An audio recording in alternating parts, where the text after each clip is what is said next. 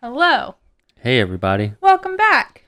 Welcome back to Our Odd Pod Podcast, a podcast Dedicated to the odd, the macabre, and everything in between. and everything in between. I almost did that part, but I remember how weird it was the one time I did I it. was going to say, don't do that. Hold on one second. I need to reposition my microphone. Okay. All right. And real quick, before we get started, per spring, summer in Louisiana, we are experiencing some heavy rainfall. So our dogs have once again joined us. Yes, they've joined us in the studio. Also, we're being joined intermittently by very loud thunder. Yes. So if you hear anything in the background, that's what's up. And hopefully we can make it through this episode without the power going out. True. So I will be devastated. One more thing before we get started.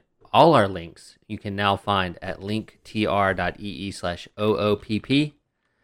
That's linktr.ee/OOPP. Look at you. I know, man. You can find our links to numerous places where podcasts are cast. Such as iTunes, where you can give us 5 stars and write a review. Mm-hmm. Spotify. Where you can't do that, but you can listen there, and I think it's a good place to listen. I like Spotify. It's my preferred listening. Podbean, Yep. which is our oddpodpodcast.com. You can find us on Amazon Music. Yeah.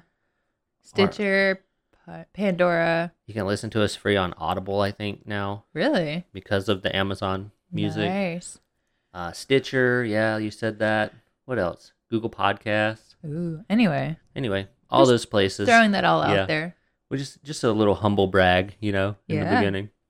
We're a lot of places, you We guys. went from like one place to all the places. Mm-hmm. All right. Well, I had a bad day. Yeah? Yep. And You wanna talk about it? So excited for this episode because I have reasons to believe that we are going to talk about cannibals. Nope. Well, then I'm leaving. All right. See you later. Do, do, do, do, do.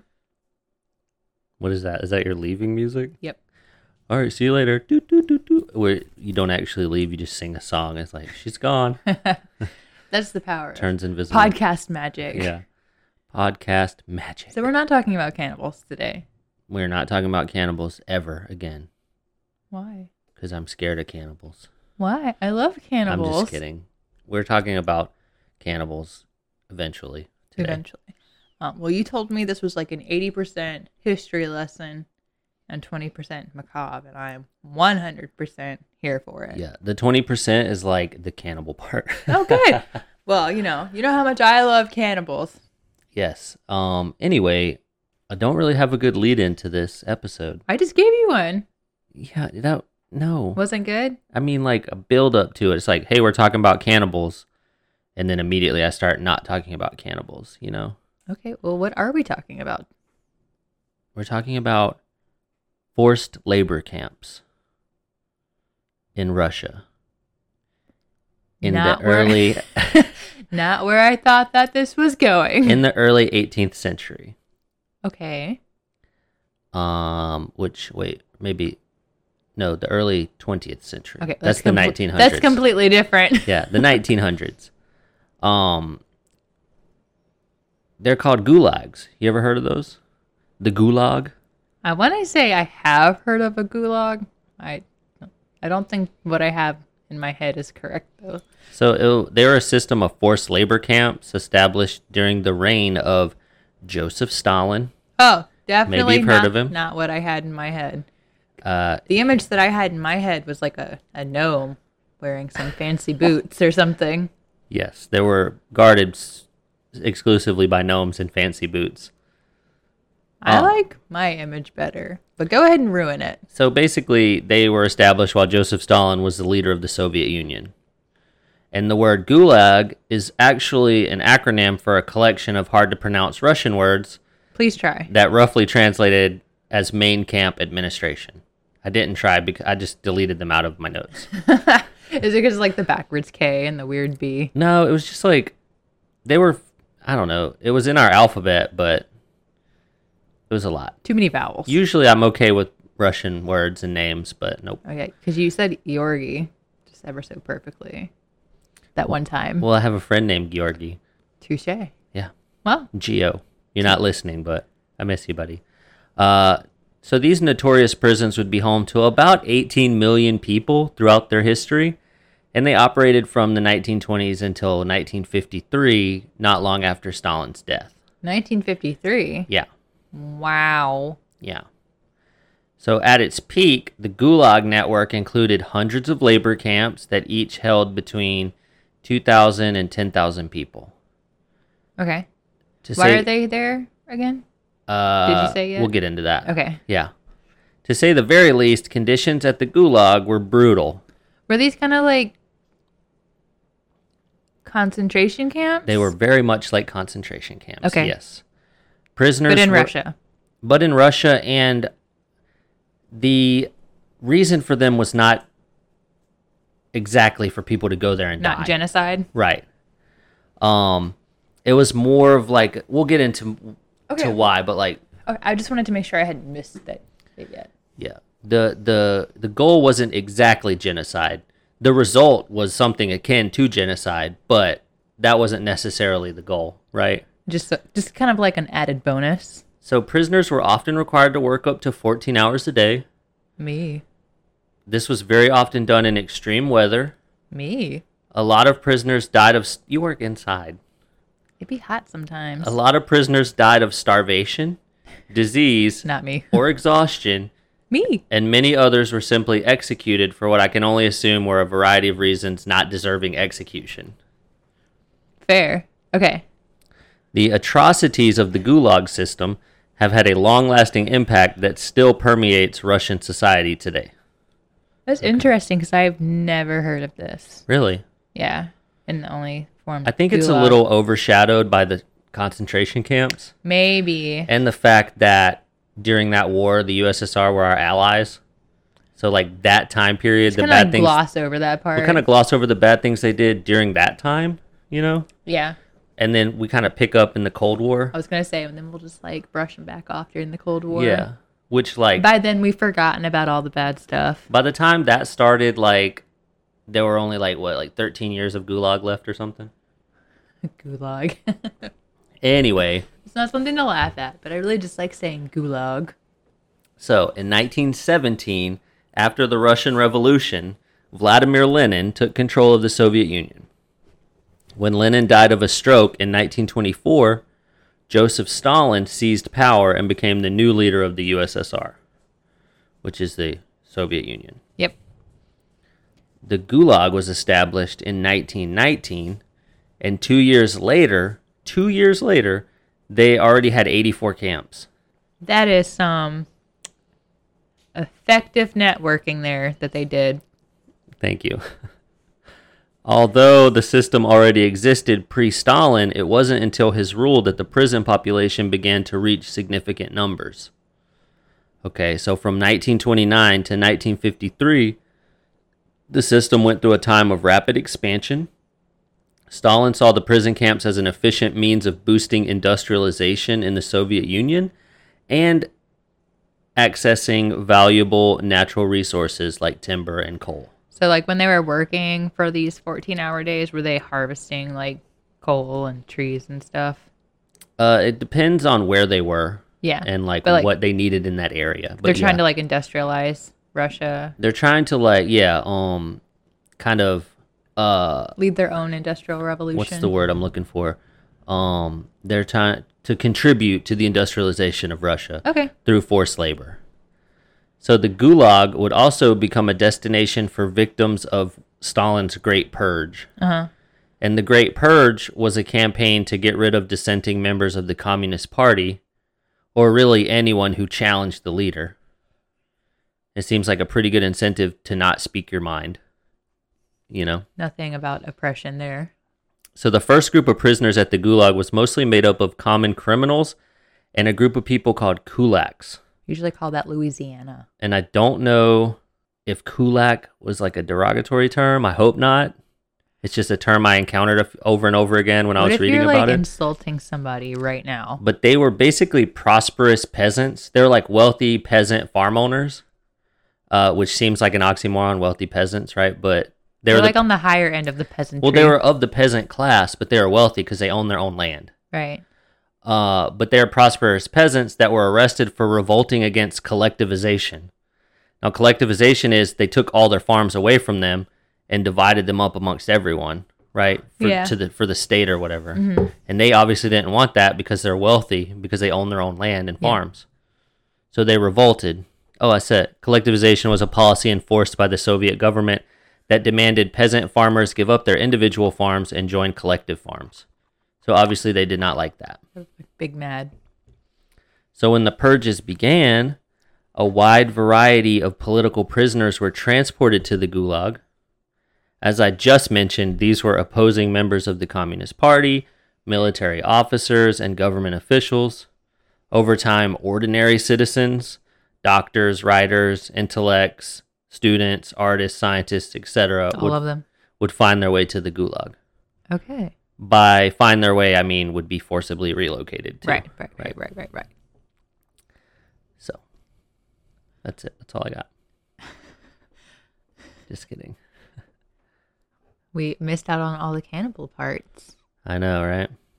It was basically just, the cannibalism was a euphemism all along, or not a euphemism, that's the wrong word. It was a symbol all along for Russia consuming itself from within. The cannibalism was just a lure to get you to sit down. Yeah, to sit down for this history lesson. Hey, I'm here for it. Love a good history lesson. Anyway, anyone who could even remotely be considered anti-Stalinist or viewed as having ties to anti-Stalinists were prime for imprisonment. Even women and children endured the harsh conditions of the camps, and unsurprisingly to anyone, equal opportunities. Women faced the threat of rape or assault by male prisoners or even guards. Take it back.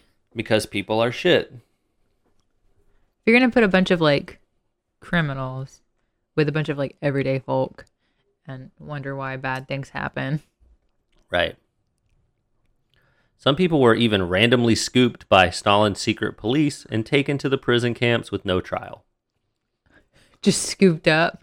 Scooped up in like vans. They were just like having a bad day. Literally kidnapped off the street for allegedly being like anti-Stalinist or whatever. Because Stalin was fucking hyper paranoid, crazy person. Is Stalin the one that is like being preserved? Being preserved? I don't know actually. Like his body? Hold on, I don't think so. I know the Korean dudes are. Lenin. That's the first guy we talked about. His body is being preserved. Okay. That was important for me to know now. Now we know. So, all right, here's what I need you to do. The top white button closest to me, I want you to just keep your finger there. Okay? Okay. And when I point at you, I want you to push it. But not before I point at you. Okay? Okay. So, prisoners at the camps were forced to work on huge construction, mining, and industrial projects. The type of projects ultimately depended on the camp's location and the needs of the area. Gulag labor crews worked on several big-time Soviet undertakings. These included the Moscow-Volga Canal, the White Sea-Baltic Canal, and the Kolyma Highway. So you could say they really brought the country together.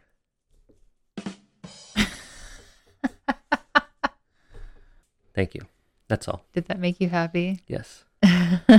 I'm sorry. I meant push it and let go. You didn't have to hold it. That's why I did this. I wasn't like, you can stop now, peasant. Be gone now, peasant. Off to the gulags with you. Yeah. So thank you for helping. Now I don't have to edit that in. I can just, it's already there. My hilarious joke. Anyway, prisoners were provided simple tools with no access to safety equipment. Workers might spend their days cutting down trees or digging at frozen ground with handsaws and pickaxes. Some even had to dig up dirt with their bare hands. That is ineffective and not great. It is not great digging. Thank you. No, not going to do well. Not sure what else I could have contributed to that, but Maybe okay. OSHA. Hello, Yeah, OSHA probably wouldn't like that very much. hello, OSHA. Hello, OSHA, you nuisance. But also, thank you. The work was often so brutal, prisoners would injure themselves to avoid it. Like, Like what I'm going to do to not go to work tomorrow. I'm just going to break my leg. Just kidding. Now if I break my leg, yeah. if I do, I'll have to edit this part out. Camp prisoners often faced sub-zero temperatures. Because they're in Russia. Siberia. Ooh. Food was scarce and days were long. And if prisoners didn't complete their work quotas, they received less food. So kind of fucked up, Joseph. Not already getting a lot of food. And now you will get less It's food. like, hey, I know you're like half starved, so your work is shit, but we're going to give you less food because your work is shit. Because that's going to help. Right. I just love like the logic of Oppressors. people in power. Yeah. As you can imagine, living conditions were cold, overcrowded, and unsanitary. Violence among inmates was not uncommon. After all, the population was not only made up of political prisoners and intellectuals, but also actual hardened criminals. Yeah. I imagine just like riots all the time. Yeah, right? Yeah, just Obviously, these people were desperate and would often steal food and supplies from each other, so it was kind of a powder keg, I right? say, like along with like scarce food. Workers would often die from bless you. Workers would often die from exhaustion. Others would be physically assaulted or even shot by the camp guards. It's estimated that at least 10% of the Gulag's total population was killed each year. Each year? Each year, yeah. And there I were think by the end it ended up being like 1.5 million people died in the Gulag. Oh my goodness. Isn't that crazy? That's insane. Mm-hmm. That's a 10% each year. 1.8, because like about 8 million people would be prisoners Yeah. all together. Collectively through like the 85 camps. Yeah, And, or more. Yeah. And then 10% of them died. I think that's yeah. I think Ish. that's like, Don't ask me to do math on air. or no, I'm sorry, it wasn't 8 million. It was 18 million. That were prisoners, and Yeah. then 10% 10% of of that them would be 1.8 million. I'm pretty sure, or 1.5 million. I can't math on the spot. No Can't thanks. math on the spot, not unless there's dice involved. Am I right, Finley? She looked. Um. Where's the cannibalism? Hey, we're getting there. Okay. Just want to make sure we're going to get there. The cannibalism is in the Gulag Okay. eventually. Now the Gulag, or maybe I don't know. Anyway, now the Gulags weren't necessarily life sentences. Prisoners were given a term of imprisonment, and if they survived, they were allowed to leave. If they survive. Right. Did people actually leave? Yeah. Oh. For example, family members of a suspected traitor might receive a minimum sentence of 5 to 8 years. Minimum sentence 5 to 8 years because they were related to a suspected traitor. Not even a confirmed traitor, Right. a suspected one. And they're not even the traitor, they're just related to him. yeah.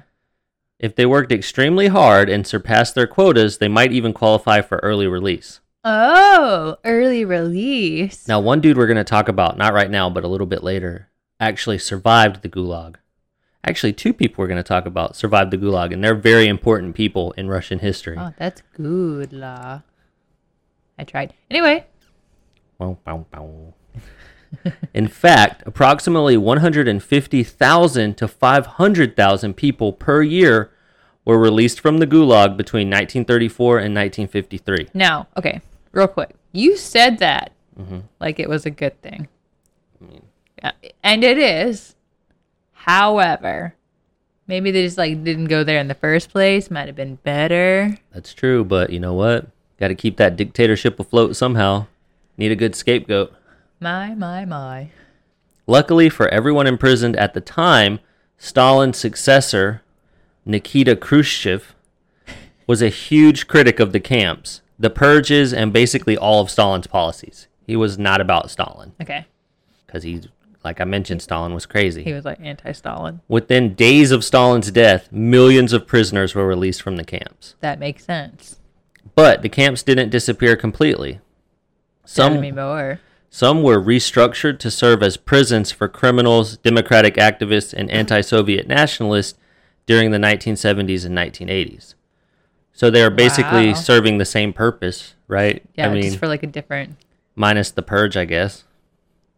Anyway, it's like they were restructured to do exactly the same thing that they were doing before. They said restructured is like a fancy. They just put like a fancy word on it. I'm willing to bet they weren't quite as harsh during those times. Yeah. Anyway. In fact, it wasn't until around 1987 that Soviet leader Mikhail Gorbachev, yes, that Mikhail Gorbachev, Yeah, that one. who himself was the grandson of Gulag victims, officially began the process of completely eliminating the prison camps. Gorbachev was like the guy who was in charge when Reagan was the president. Am I supposed to know that? I mean, Mr. Gorbachev, tear down this wall, you know? Oh. You know what I'm talking about? Berlin Wall? Yeah. Ooh. Ooh. Anyway, he was a little easier to deal with, I think, overall. I'm pretty sure he might have been the last guy before there was no more Yeah. Soviet Union. Okay. Anyway, the real deal horrors of the Gulag system were not revealed until much later. Much, much later, he wrote. Much later. Before the Build fall, for suspense. yeah, before the fall of the Soviet Union in 1991, state archives were sealed. I wasn't even born yet. Unlike the Holocaust camps in Europe during World War II, no film or images of the Gulag camps were available to the public. Really? Really? Are they available to the public now? Yes. However, in 1973, the Gulag Archipelago, how do you say this word? Do you know that word? Archipelago? Can I see it? Archipelago. Oh, I don't. Come look. I don't know. Archipelago. That's the word, isn't it? gonna I've heard say. this word before. Pelago. Archipelago. We'll go with that. However, in 1973, the Gulag Archipelago was published in the West by the Russian historian and Gulag survivor Alexander Solzhenitsyn. Also, why are you asking me how to pronounce something? Because Am I like not known on this podcast as not being able to pronounce a goddamn thing? obviously only a few underground copies were available in the Soviet Union at the time, and I can't imagine it was something you wanted to get caught with. Nonetheless, the book was very influential and detailed the atrocities of the Gulag system and its impact on the lives of prisoners and their families. This episode is about to be real short. Okay. I'm going to talk slowly. Alexander Solzhenitsyn's investigation of the USSR's police state was published in the original Russian in Paris. Can you imagine if this is how I talked? I can't even keep up with you. Really? Am I going too fast? No, too slow. Oh, it provided an uncompromising description of political repression and terror. The book was very quickly translated into a variety of languages and published in the United States just a few short months after its original publication. Nice. The work went into detail about the machinations of the Soviet police state from the time of the Bolshevik Revolution to the death of Stalin. In the preface of the book, the author warned that reading it would be very dangerous for Russians in 1973. So, like, he advised Russians to not read it. I think he was just saying, don't get caught reading it. The book was important in that it not really revealed so much as maintained that police terror had been essential to the existence of the Soviet state since its inception. Yeah. This was a deviation from standard Soviet propaganda that claimed such terror had only come about during the time of Stalin and disappeared upon his death. The author admitted that political repression eased during the years following Stalin's death. We'll call them the Khrushchev years. In fact, he himself had been freed from political prison during that time. So the guy who wrote this book was in the Gulag. First-hand accounts. I love that. However, he believed that since Khrushchev was ousted in 1964, the USSR once again began to resort to intimidation and terror. In fact, this disappointment at the reversion of his country to its old ways influenced his decision to allow the publication of his book. Nice. Obviously, the book was an instant success in the West. I was gonna say it's like I feel like a lot of people are very interested in like what happens like during like concentration camps, and this is like not the same thing, but the same thing. Well, really anything to further demonize the failure of communism in comparison to the infallible glory of capitalism was going to be a bestseller, right? Beautifully written. Thank you. However, Soviet officials were pissed. I can't imagine why. The official Soviet news agency, because every freestanding government has a state news agency. Is that not what Fox News is? That's what it was anyway. The official Soviet news agency declared that the work was an unfounded slander against the Russian people. Slander! On February 12th, 1974, Solzhenitsyn, the crazy fucking badass who had been living in Russia this whole time, was arrested. The one that wrote the book? Yeah. Just wait, we're gonna... Is it not a smart move on his part? Did they put him back in the gulags? He was stripped of his citizenship and deported. Oh, that's probably like the best thing that could have really, happened. best case scenario. Because like they could have just killed him. Right. That's not as bad as I would have expected, nor what he would have gotten if Stalin had still been around, I bet. Stalin wouldn't even like let him know that he was coming. He'd just like get him while he's like grocery shopping or something. So just to summarize the timeline, sort of, okay. Solzhenitsyn was, he published this book. Right. He was awarded a Nobel Peace Prize for literature. Yeah. Then he was expelled from the Soviet Union 4 years later. Then he got in trouble. It's like, they're like, wait a minute. A Russian got the Nobel Peace Prize for what? And then they read the book. They're like, hold up a fucking second. Hold on one second. Hey, not cool, Alexander. What the hell, Alex? Come on. Get him out of here. Get this motherfucker out of here. Not telling today. secrets. Telling secrets. Anyway, he eventually settled in the United States. It's also not slander if it's true. That's true. He settled in the United States. He refused Gorbachev's offer to reinstate his Soviet citizenship in the 1980s. Said, fuck you guys. Eventually, he returned to live in Russia in 1994. And eventually, he died of heart failure in Moscow on August 3rd, 2008, when he was 89. 2008? He was 89. Yeah. Wow. So, yeah. Is he buried anywhere? I'm assuming somewhere. Oh, you didn't look that up? No. I didn't think about it. We'll look it up. I bet Moscow. Anyway, moving on. Wow. That's literally what it says next. Anyway, moving on. It's like I know me. Even though the Gulag provided a system of cheap labor, historians pretty much collectively agree that the camps ultimately didn't contribute significantly to the Soviet economy. They believe that the undersupplied and malnourished workers weren't really equipped to provide productive results, you know? Yeah, imagine that. Imagine, yeah. Overworked, underfed, not very productive. Crazy. It's almost like you need sustenance to I know. It's like you be need, productive. right, Things. it's crazy. Like they should call that like the hierarchy of needs or something. I don't know. Right, yeah. We might be onto something there. I know, we should write that down. Write that down. No one's ever said that before. No one's ever thought of that before. We should send them a note or something. Yeah. You get their email Get address? science on the line. Hello? Science? Hello, is this science? Hello, is this science? Hello, science, are you there? So the dark history of the Gulag has left generations of Russians scarred and damaged. I think we might have mentioned that. Do they casually? Yeah. Do they like? Do you know if they teach it, or is it just kind of something they don't talk about? I'm not actually sure. Maybe. Or is it like in Germany where if you deny the Holocaust, it'll get you in trouble?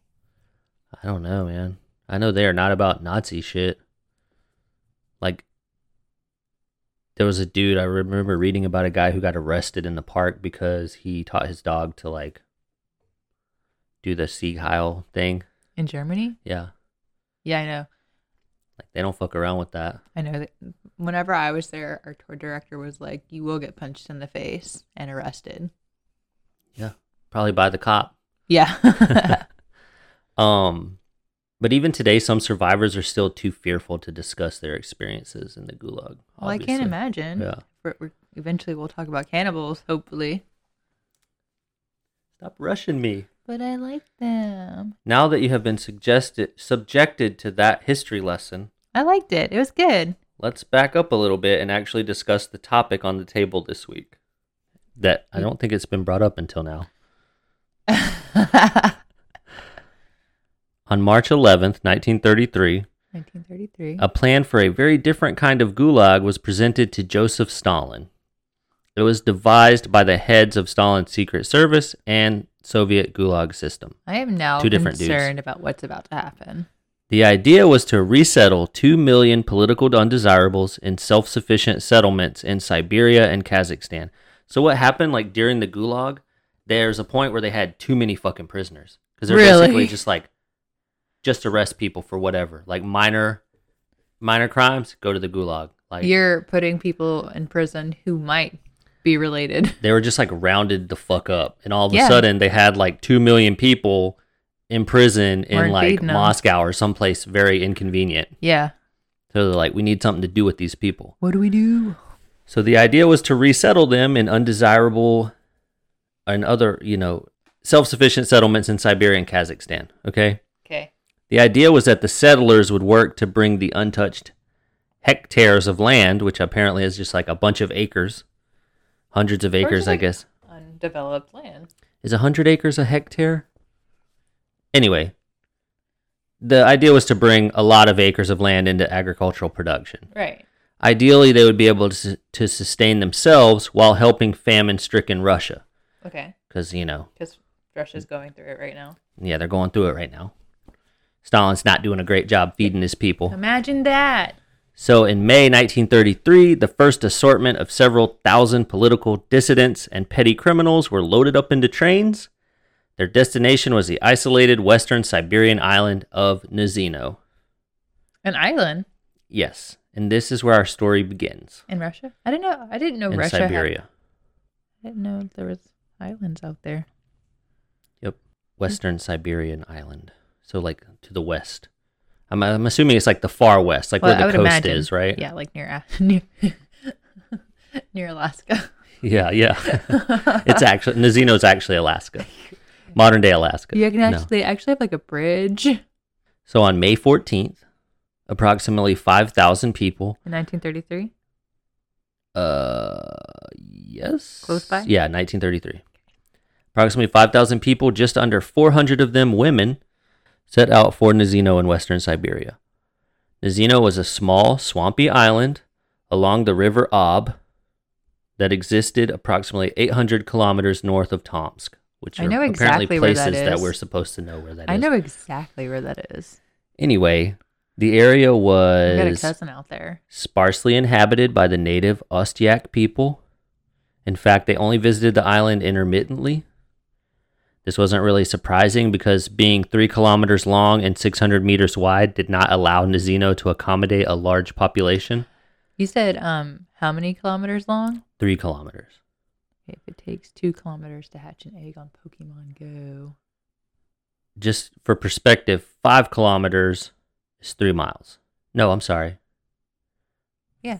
Is it? 5K is 3 miles, right? Mm-hmm. Okay. So 3 kilometers is probably what, like a mile and a half? 1 egg and a half. Anyway, the settlers were placed onto 4 river barges. Oh, it's an island in a river. So, Oh, that makes more sense. yeah, A big river. a big old river.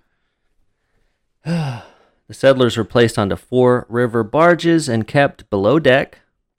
Oh. They were accompanied by 2 camp commanders and 50 guards, who were all newly recruited, untrained, and grossly unprepared for guarding the settlers. I was going to say, that doesn't sound like not great. This was especially true since a third of the prisoners were hardened criminals. The remainder of the settlers were unused to hardship and lack of food, so a lot of them were already weak and ill. In fact, by the time the barges reached Nazino on May 18th, 27 people were already dead.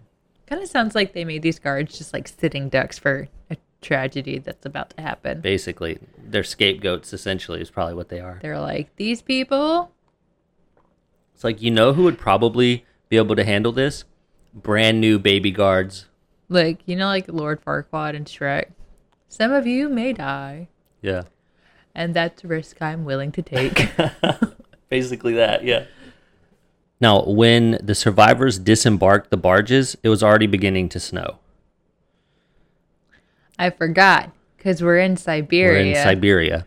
And it's like, It's cold AF. it's Siberia, There was no shelter for the new arrivals. and they haven't been eating. In fact, there was nothing they could even use to construct buildings. Essentially, Nazino's new settlers had been marooned on the island without any tools, supplies, or even cooking utensils. On board the barges, the deportees, as they're also called, apparently, had been issued 200 grams of bread a day. Now they had nothing but around 4,000 kilograms of flour. However, for the first 4 days, even this was kept from them. And So, like, they didn't eat for 4 days. Right. And due to this, and perhaps not surprising at all, about 295 more people died in the first 24 hours. Because they already weren't eating. So they're like malnourished, they're starving, they have no shelter. So I read one place that they froze to death, but like it was probably a combination of all of this, I mean, honestly. like, if you don't have enough energy to even, like, you know. So on the trip, 24 people died. In the first day they were on the island, 295 people died. But if you, like, so, like, they're already not eating, and they can't even, like, come up with the energy to just, Right. To shiver, probably. Right. and then you freeze to death. Yeah. Basically. You put people with no food or shelter in Siberia and they freeze to death. It's like, hypothermia, but with extra steps. are we really that surprised? Yeah. When the guards finally decided to distribute the flour, But, like, they didn't even give them bread. They Right. gave them the stuff to make bread. Right. But didn't give them anything to cook it with. Exactly. We're going to get into that. Sorry. I'm getting mad. So when the guards finally decided to distribute the flour, there were riots, obviously, as the starving settlers began to fight for rations. They're just going to start eating the flour. The grossly unprepared guards were unable to restore order, so what did they do? They fired shots, they moved the flour to the shore opposite the island while the settlers calmed down. The guards tried to distribute the supplies again the next day, but once again, fights broke out. They're, like, dangling Yeah. this opportunity to eat on, like, a string Na- and then yanking it. Sort of. Like, here's some flour. They're Well- fighting over flour. Not even, like, prepared food. It's just flour. Because they're so fucking They're hungry. hungry. They're going to eat the flour. Yeah. I bet it tastes like a piece of bread after that. So finally, they decided to split. They had a genius idea. Wow. He said sarcastically. This, like, 5 days later, none of them have eaten. Yeah, Thousands have That died. was very sarcastic. This is not a good idea at all that they had. They decided to split the settlers into brigades of 150 people. Wonderful. Which, like, the first step, okay, I guess. You maybe could have done this before. The problem is each brigade would be represented by a brigadier, which is like a leader selected amongst themselves. Oh, dear. I can't These- imagine that going wrong at all. These brigadiers were responsible for collecting the flour and distributing it to their 150 people. Unfortunately, most of these leaders were self-nominated criminals. I was going to say. They took all the flour for themselves, and this selfish act really set the tone for the horrors that were to follow. I mean, and all that stuff leading up to it, obviously. So they were like, hey, I'm in charge. Fuck you. This flour's mine, basically. I'm just going to eat it by the spoonful. But they did. Okay, so, like, they have flour. Mm-hmm. Did they have anything? Did they bring anything else? Mm-mm. Just flour. Mm-hmm. Do you know how to break bread? I know how to bake bread with an oven, sure. Yeah, but, like, you need more mean, than like, flour. Flour and water, you could fry some bread, but like the problem is We just going to be out here making tortillas? it wasn't long after the settlers arrived on Nazino that Stalin rejected the idea of this type of labor settlement. He was like, nah, bruh. But for some reason, on May 27th, an additional 1,200 people joined the original settlers on Nazino. He just didn't care. By this time, any semblance of order had totally shit the bed. Can you imagine, like, the people that showed up later? They're like, We're what the fuck? It's just like a war zone. When I was typing this, I literally thought of that. What was it like arriving? The after. second group to Yeah. arrive. Also, Mhm. we've had people die on the island. What's happening to them? I can tell you what's happening to them. Well, we'll get to that. Okay. Well, oh dear. So it seemed like death, decay, and chaos had sort of taken the reins on this island at this point. Really? Remember the We settlers? hadn't noticed. Remember the settlers that took the flour rations? Yeah. Well, they found that without utensils and bread ovens, there was really no way they could bake bread. Turns out. Wow. Desperately, they mixed the flour rations with river water and abruptly contracted dysentery. I was going to say... It's like the worst game of Oregon Trail ever. I was going to say, there's no fire to boil the water, Right. make Now, bread. a lot of the already weak settlers died from the dysentery. Because However, they haven't eaten, and now they're shitting their brains out. yes, Sorry, guys. some managed to avoid the illness. For these, there were really only two choices. The first choice was to escape. So some of the more able-bodied settlers constructed DIY rafts and tried to escape on the river. How do you think this went? Not as well as Jack Sparrow's escape did. There unfortunately were no sea turtles. If you guessed many drowned when the rafts came apart midstream, then you would be correct. Those who survived the water would find themselves hunted for sport by the guards. First sport, the But- world's most dangerous game. But anyone who actually made it across the water was left alone because the terrain was so harsh and the escapees so unprepared that they were as good as dead anyway. They would just die from the elements. Right. It's like on holes. What Can't about run home? away. Can't run away from the camp. Oh, right. I've only seen it one time. It was a The long yellow time spotted ago. lizards are gonna get you. We've got the only water source for 500 miles. I know Shia LaBeouf's in that movie, right? Yeah. I like Shia LaBeouf. He's my kind of crazy. Did you know that? He was in a movie with like Brad Pitt and the dude from The Punisher and a couple other people where they were like a tank crew during World War I or II, No. and he didn't bathe like the whole time because he's like a method actor. Yeah. And they were finally like, dude, you gotta take a bath. You stink. I think he might have pulled his own tooth out too. Okay, now I remember that now. Okay. Derailed. Anyway, the second choice was to stay on Nizino and survive at any cost. Murder became more and more frequent as the survivors fought over the rapidly diminishing resources. The guards, unable to control the gangs, left them to their murder. I was gonna say they probably just. Why wouldn't you leave? The guards contented themselves with punishing minor offenses amongst weaker individuals. I'm sorry. Why? Why? Because just, I guess, to remind them who was in charge. I Was don't the know. murder not enough? By the end of the first week, the starving settlers had already turned to cannibalism. Okay. I'm happy we've made it to the cannibalism This is- part, but like, you're talking and you make it sound like it's been like a couple of weeks. No, they departed on May 13th. Yeah, but like then you realize it's only been 7 days. Yeah, it's been like maybe by the end of the story, maybe 2 weeks. You've Yeah. got criminals eating spoonfuls of flour hoping to stay alive. They got dysentery. People are pooping everywhere, and now they're eating everybody. Yeah. So the first signs were actually discovered by health officers who found 5 corpses with body parts missing. And hold on, I had a snippet. Give me a second. I didn't include it in Body my notes, parts missing. but I wanted to talk about But it. they're also just eating. So on May 25th, a camp doctor noticed the first signs of cannibalism, dead bodies, and missing limbs. The prisoners had been there for 1 week. When he But reported they it, already hadn't eaten for a week when they. yeah. When he reported it to his superiors in Tomsk, he was ordered to ignore it. They were only prisoners after all, the USSR's undesirables. Nobody would care what happened to them. They're also eating it raw. Yeah. I mean, somebody had to know how to build a fucking fire, right? It's snowing. That's fair. They have nothing except for flour. Yeah, it's crazy. Perhaps the most chilling account of cannibalism comes from a testimony made in 1989 by an elderly Ostiak woman. A testimony from somebody from the island.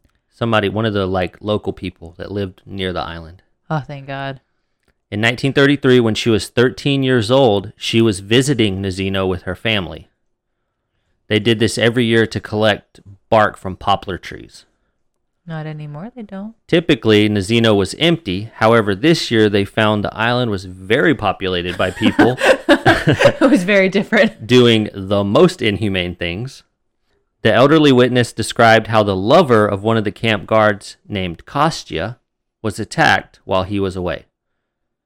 And I quote, "People caught the girl, tied her to a poplar tree, Oh my God. cut off her breasts, her muscles, everything they could eat. Everything. They were hungry. They had to eat. When Kostya came back, she was still alive. He tried to save her, but she had lost too much blood."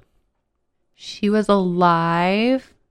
So, one surviving prisoner stated when interviewed about eating human meat years later, "No, that is not true. I only ate livers and hearts. It was very simple, just like shashlik, which I assume is some kind of food. We made skewers from willow branches, cut it into pieces, stuck it on the skewers, and roasted it over the campfire. I picked those who were not quite living, but not yet quite dead. It was obvious that they were about to go, that in a day or two they'd give up, so it was easier for them that way. Now, quickly, without suffering for another 2 or 3 days." I have no words. In early June, the authorities dissolved the settlement on Nazino. After less than a month on the island, just under 4,000 people had died. Less than a month on the island, just under 4,000 people had died. It's just an island full of bodies. The approximately 2,000 prisoners who survived were moved to other settlements upriver. Meanwhile, the Soviet government held a swift and covert inquiry into the events on Nazino. Other than imprisoning several of the surviving guards, the authorities swept the whole thing under the rug. However, with the advent of glasnost, this is the policy or practice of more open consultative government and wider dissemination of information initiated by leader Mikhail Gorbachev. In 1988, the details of the tragedy became publicly available for the first time. However, the Ostiak people around Nazino never forgot the terrible events of summer 1933. To them, Nazino was and always will be Death Island. Well, See, 80% history, 20% macabre. that was a very intense 20%. Yeah, Ooh. pretty intense. I prefer consensual cannibalism. Yeah, I dude. like that a lot more. That was insane. Oh my God. Yeah. I'm going to be like reeling from that for a while. Yeah, it was pretty nuts. Like, remember when you gave me nightmares? Yeah, nightmares, huh? Just that last 20% gonna give you nightmares? That It was a doozy, man. that You know was- what makes it scarier to me is that even if you're not a person who's actively dying or a cannibal, you're stuck on a tiny island with a bunch of people who are eating each other. With a bunch of people who apparently cannibalism is not the line that they Now, there is a documentary on Amazon Prime called Cannibal Island that talks about this event. My next question was, how did you find this? I found it because I saw the documentary on Amazon Prime. I saw the title and I was like, what the hell is this? Have you watched it? I haven't watched it. Oh. And I looked it up. I should have watched it, but I kind of ran out of time. I looked it up and I was like, oh, we got to talk about this. Oh, yeah. Now, it might have been a better episode had I watched the documentary beforehand, but you do what you can. I wrote this last night. No, so- you did wonderful. Life got to be too much for me this week. And I appreciate you taking one for the team. It's okay. It was my turn anyway, kind of. We do what we want. But It's that's our- all I it's our got. show. No, Yeah, that it's was our show. We do great. what the fuck we want. Stop judging us. That was great. No, I loved it. I hope you guys loved it too. Me too. The first part, probably, admittedly, was probably a little dry, but I love history. So, I don't know. History is like like a I big tuned old in for the soap odd, the opera. macabre, and everything in between, and I get fucking a history lesson about the evils of Joseph Stalin that somehow still takes shots at capitalism. I don't get it. I'm confused. no, I did. Yeah, no, I loved it. Yeah. Well, Great, wonderful. thanks for listening. Just Yeah. under an hour, not too shabs. Hey, no. I don't really have anything else other than if you like our intro and outro music, you can go to DarrenCurtisMusic.com Yeah. and find his collection of music that he has created for the rest of us. Yeah. Yeah. Great Good dude. guy. Yeah. Great guy, great music. I have nothing but good things to say about that dude. All right. All right. Unless you have anything. I've got nothing. All right. Well, as always, we are the Boneses. Yeah. And We are out.